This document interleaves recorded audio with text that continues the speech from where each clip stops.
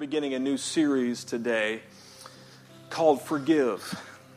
And from the early services time of sermon, I had to make sure they were still with me because they were so quiet, and I didn't realize I did know how serious it was and how personal it is with our subject today, but just hang with me. It may not be the easiest message, but it could be the most powerful in your life to date. If there was ever a series that we all need, young, old, rich, poor, no matter what season of life that you're in, this is it. This is it. We all need to understand, and not just understand, but experience the power of forgiveness and the healing that can come through a life lived in forgiveness. In part 1, we're going to talk about how to forgive ourselves. Part 2, forgiving others. And then in part 3, the healing that is available if we live a life of forgiveness. And I think today, talking about forgiving ourselves could possibly, I don't know about you, but I think that may be the hardest one. Maybe the hardest one. Let's pray. Father, I'm blown away with what you're doing here. I'm just thankful to be a small part of the journey of New Life Church and what you're doing in your local expression here. But God, I pray right now that your word comes alive and active, and that it's prophetic and powerful, and that it's anointed. God, please open our hearts, even though this is a difficult word. Open our hearts to whatever you would have us to do and hear and experience today. In Jesus' name. And everybody said, amen. The year was 1983.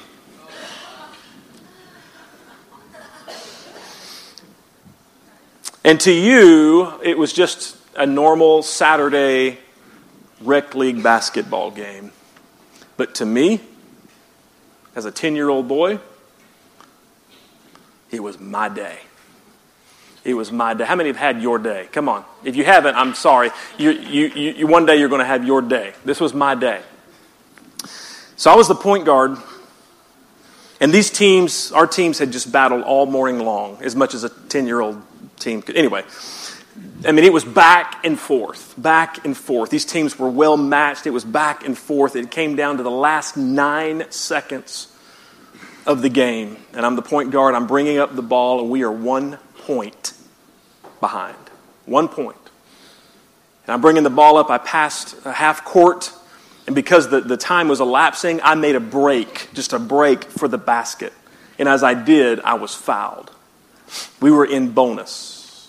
That means I got a 1-and-1 shot. And what that means is if I make the first shot, then I get a second shot. If I miss, time would most likely expire, and that would be the ball game. So here I go. Up to the line. 10 years old. You feel the tension? I'll go through my little routine. It's important. Thank you, doctor. It's a Rocky music. Okay.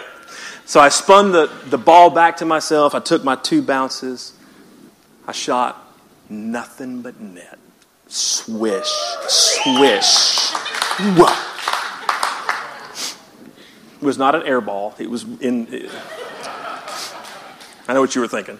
No, it was a swish. It was in. We were tied. So I get another shot.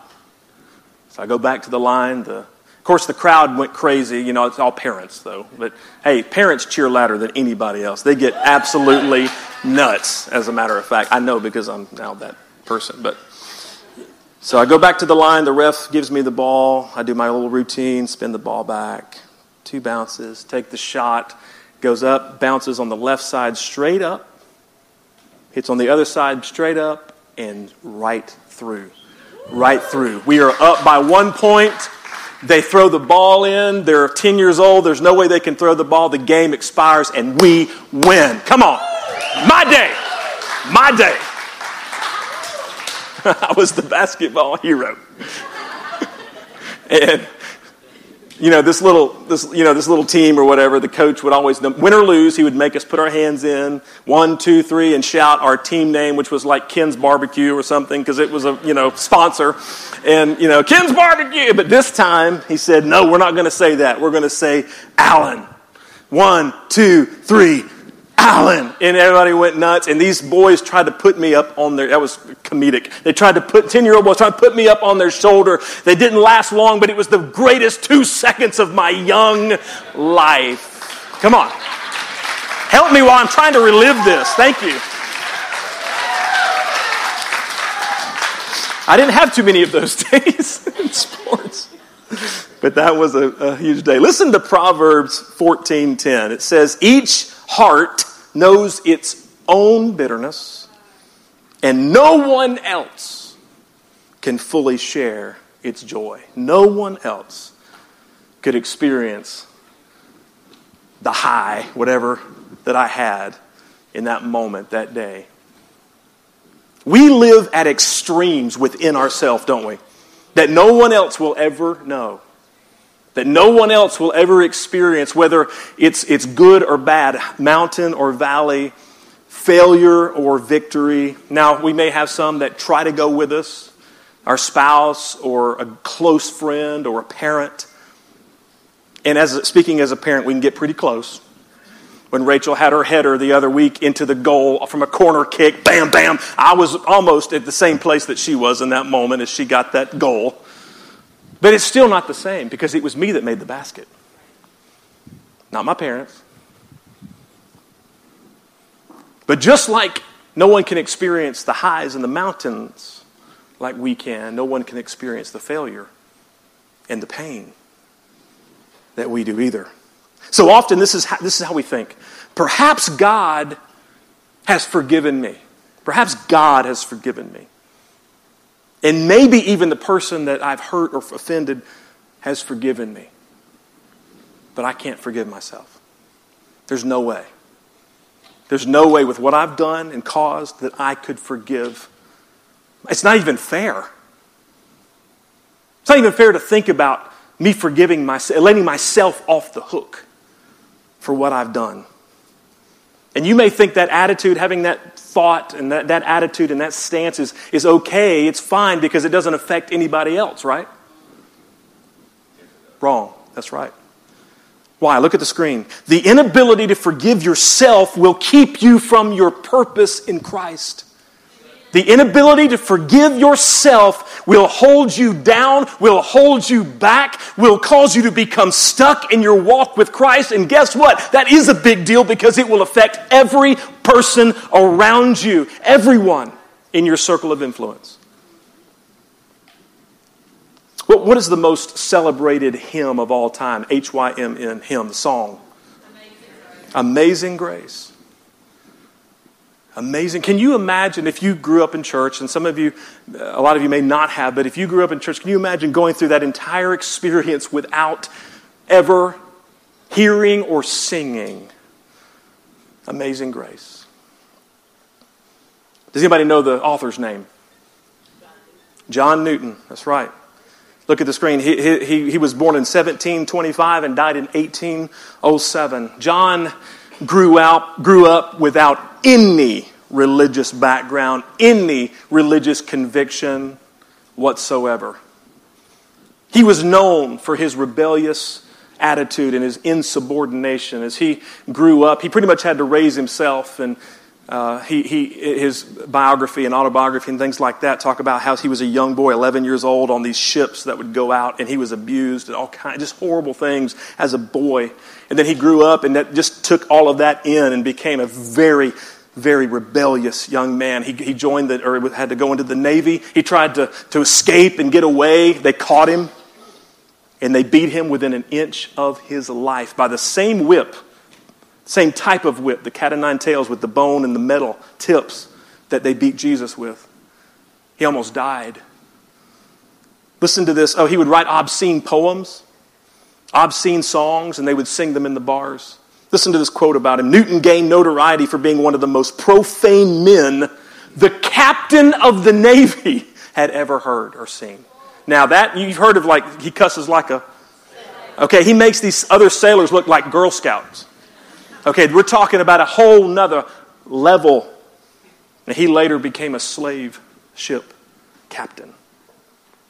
And not us thinking about, he from his own pen, he writes about multiple rapes that he participated in and murders and killings aboard his ships. How is it possible for someone like that to ever be forgiven? How would it be possible for someone like that to ever be able to forgive themselves? Romans 5:15, Paul says, but there is a great difference. Somebody say difference. There is a difference between Adam's sin, we could insert my sin, and God's gracious gift. They're just not equal. For the sin of this one man, Adam, brought death to many. We inherited Adam's sinful nature. But even greater, somebody shout greater. But even greater is God's wonderful grace and His gift of forgiveness. There's our word, to many through this other man, Jesus Christ. Verse 16, and the result of that gift is very different from the result of man's sin. For Adam's sin led to condemnation. Come on, everybody look at me. His sin, we inherited this sinful nature, and we know we all have sinned, and we all mess up. And so we've inherited this thing that has separated us from God. But God's free gift leads to our being made right. That word means justified. And the way to break that down is just as if I'd never sinned. Even though, we are guilty. Even though we are guilty of many sins. The question, folks, is not whether we're guilty or not. We are. We are. We have all fallen short of God's glorious standard. What's His standard? Perfection. Holiness. He is completely holy. The real question is not if we're guilty. The real question is there a possible way back to Him? Is there a possible path and a way back to being made right with Him? And Paul assures us, even though we are still sinners, we are still guilty. That not only is that gracious gift big enough, it is greater than all of our sin, collectively, all of our sin combined from the beginning of the world until the end. That's how big my Savior is. That's how big His blood and how powerful His blood is. Somebody give Him praise for the resurrection power of Jesus and the sacrifice that He made through His blood. Even big enough to forgive someone like John Newton. But even after he came to Christ and had that experience, even after he decided to follow Jesus for himself and he received forgiveness from God for his sins, he still struggled with unforgiveness for himself. He still struggled. I would highly recommend you reading his biography, autobiography, and those things. Unbelievable story. Crazy story. Incredible story. He struggled with this until he found the story of David and Bathsheba. And the result of David's repentance. So let's look at that story, or that prayer in 1 Chronicles 17. This is David after he came to his senses, after he came and repented of what he had done. He says, then King David went in and sat before the Lord, and he said, who am I? Anybody ever feel that way? Who am I? Who am I, Lord? And what is my family that you have brought me this far? And as this were not enough in your sight, my God, you have spoken about the future? Everybody look at me. He's like, how in the world could I possibly have any kind of good future after what I've done? How could I possibly be blessed after what I have done? David had committed adultery. And then he conspired to commit murder, to kill the man, the husband, to cover up that sin. I think that probably, hopefully, puts him several notches above most of us today if we're keeping score. That here he is before God with the same feelings of shame and guilt and condemnation that we would have. And he's like, how could this be? How could God talk about my future in a positive way after what I've done? Everybody look at me. You may feel that way today. You may feel like, how could I ever have a future and a hope after my past? The next point in this message is not my opinion. Sometimes us preachers are famous about throwing out opinions. I try not to do that too often. But this is not my opinion. This is a declaration from Genesis to Revelation. Look at the screen. When it comes to forgiveness, God doesn't look at the severity of the transgression, only at the condition of the heart. In other words, God is looking for repentance. God is looking for repentance. That means more than being sorry you got caught. I started to tell another story on my kids. I won't do it, but you know where I was going. A lot of times our kids we do the same thing. We're sorry we got caught. That's not repentance. The tears that come from being caught and being in a condition like that, that's not repentance. Being sorrowful and grieving the heart of God and grieving the people that you have, and turning away from the sin and the transgression, that is repentance. And that is what God is looking for. Now, are there consequences?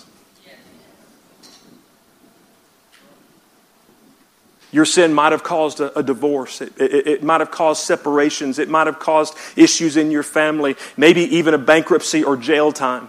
There are always consequences on earth for our... But listen closely. This is the point. The severity of the sin and the resulting consequences, listen, have nothing to do with God's willingness to offer you forgiveness. Come on. The severity of the sin or the consequence has nothing to do with whether or not God's going to forgive you if you repent. He forgave David. David lost a child over this. There were earthly consequences. Come on. But then God established him as the greatest king of Israel and promised that the Messiah would come from his lineage.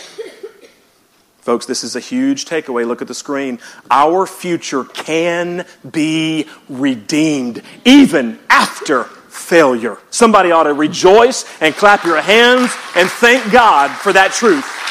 Your future can be redeemed even after you fail. But for that to happen, now this is what I want you to hear. For that to happen, for you to move forward into that place, you have to come to the place where you can forgive yourself and where you will forgive yourself. When John Newton saw what God did in David's life, in his heart, he finally opened up to the same grace. He allowed himself to receive the same grace that he extended to other people. And he forgave himself. He would eventually become a pastor. Can you imagine? I would have loved to have just heard him preach and heard him give his testimony. Holy cow. He became a pastor, and then he would write the greatest hymn of all time, a song that is sung 10 million times every year in all different languages. Amazing grace, how sweet the sound that saved a wretch like me. I once was lost, but now I'm found. Was blind, but now I see. Don't you think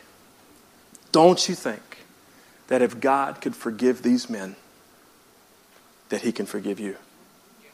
Don't you think that if both of these men could come to a place where they would forgive themselves, that you can as well? Hebrews 10:29 says, how much more severely do you think someone deserves to be punished who has trampled the Son of God underfoot, who has treated as an unholy thing the blood of the covenant that sanctified them, and who has insulted the Spirit of grace? One way to look at this, and it would be correct, would be to think about it this way. Hey, come on, I got saved when I was 10. I shook a preacher's hand. I signed a card. I got baptized. I can live any way that I want. I can do whatever, I'm good. I can live however. That's trampling on the Son of God and the blood of Christ. Amen? That is that. But on the other side of the coin is this. When we're unwilling to forgive ourselves, what we are saying is that the blood of Jesus is not good enough.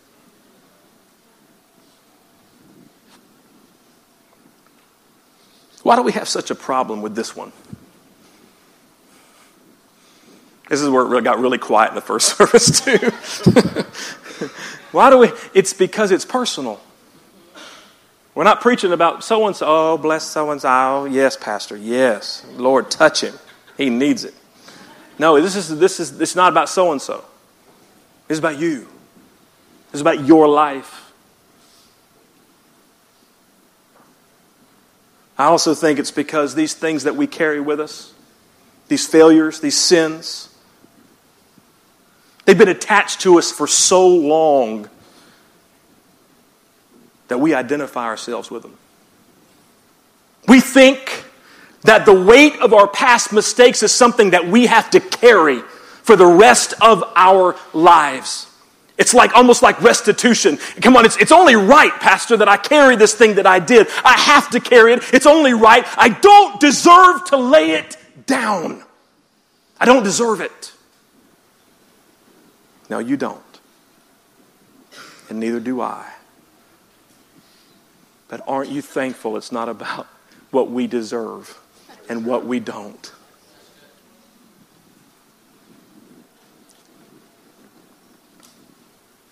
We begin to think it's who we are. That these things that we carry, I think maybe sometimes we're even afraid of being free from them. It's like we don't even know who we'd be without them.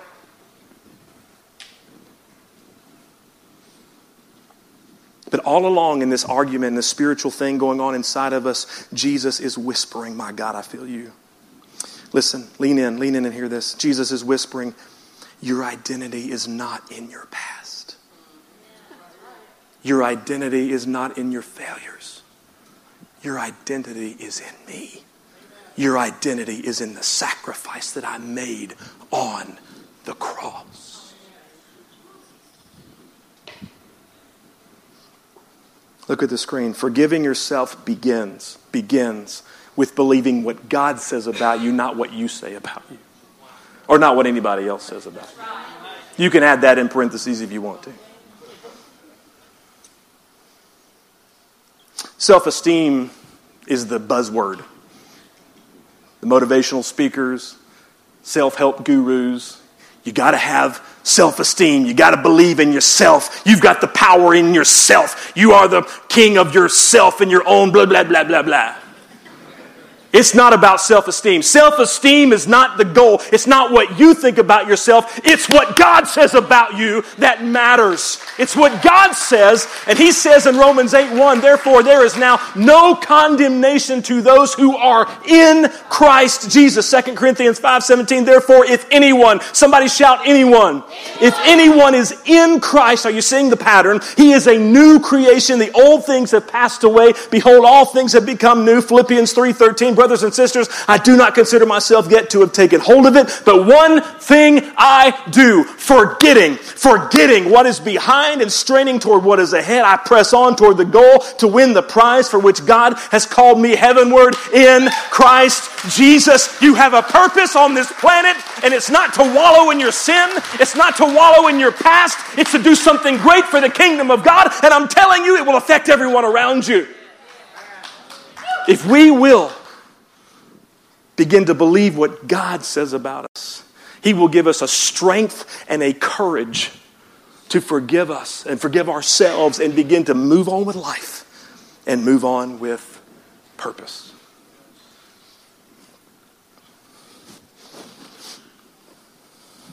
Some of you still aren't convinced. Pastor, that's great. That makes for some really good preaching. But you don't know my past.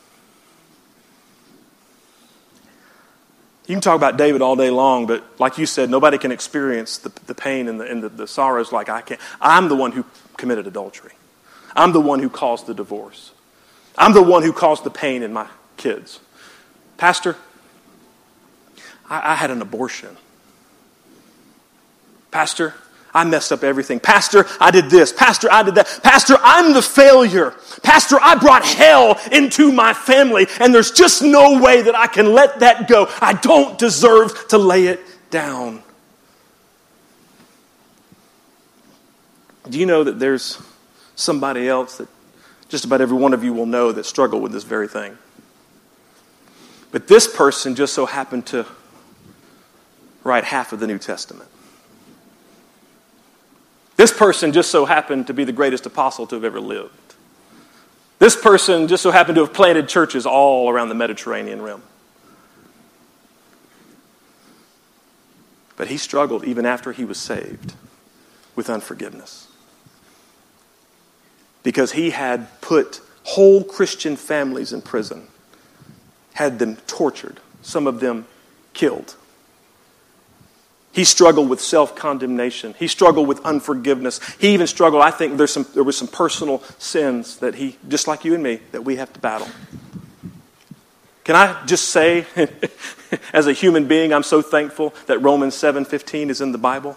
Look at the screen. Paul says, I don't really understand myself, for I want to do what's right. Anybody in the house want to do what's right? Come on, only 4 of you. All right, everybody at the altar. I want to do what is right. What? Who is this? Is this before he was? No, this was after. He was writing to the church in Rome. But I don't do it. Instead, I do what I... Now, don't raise your hand. But could this be your testimony? And then he says in Romans 7:24, he said, wretched man that I am. I wonder if that's where John Newton got the word, to save a wretch like me. Wretched man that I am. Who will rescue me? Who will deliver me from this body of death? He likened, listen to me now, listen, we're almost done. He likened his condition to a rotting corpse, to dragging around a dead body. And he also understood that living in close proximity to a dead body will eventually kill you because of decomposition and disease. So what we're saying is here, if we're unwilling to forgive ourselves, it is like dragging around a spiritual corpse that will eventually kill your faith.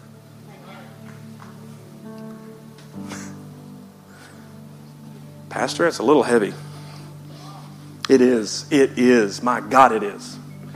Dragging around a dead body can be heavy.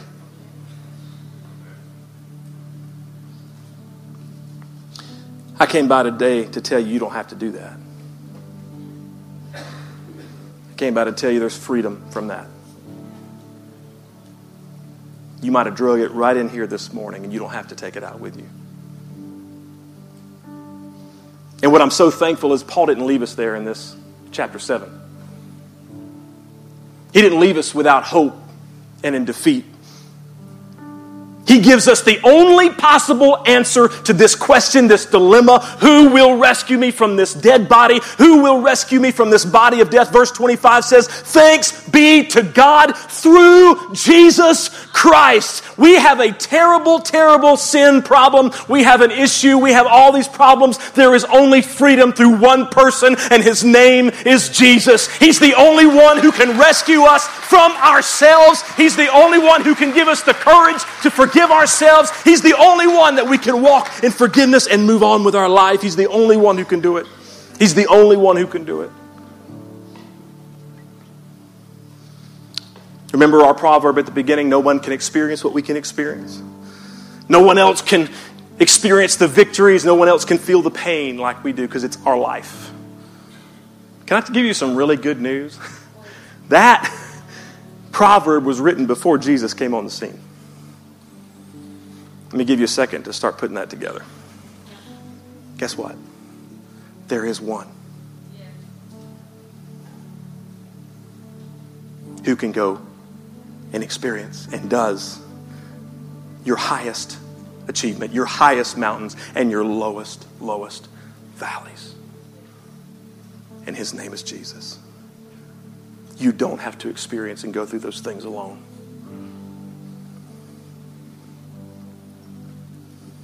He's given us a new identity. If you know Jesus, he's given you a new identity. Ladies, it's like a new wardrobe. Can you imagine an entire new... Now, you've got your whole new wardrobe in your closet, and you've got the old stuff right beside it. You go in there and you start putting on the old stuff. Why would you do that?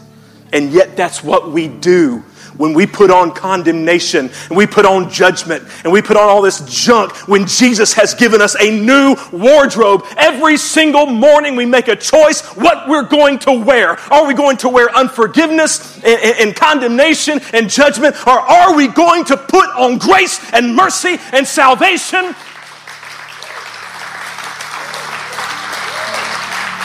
What are you going to wear? What are you going to wear?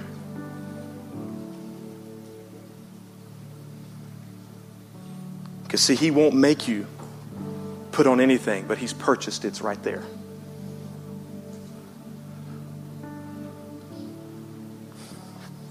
Big idea. If God is willing to forgive us, then we should be willing to forgive ourselves. If God is willing to forgive us, and he knows... Listen. I skipped this, but you need to hear this.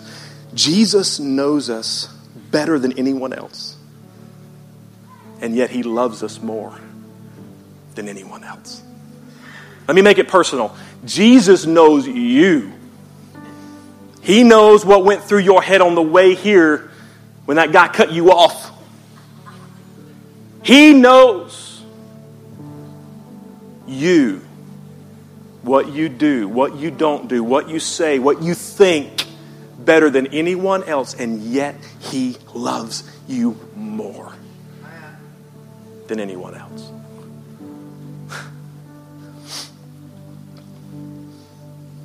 Bow your heads, please.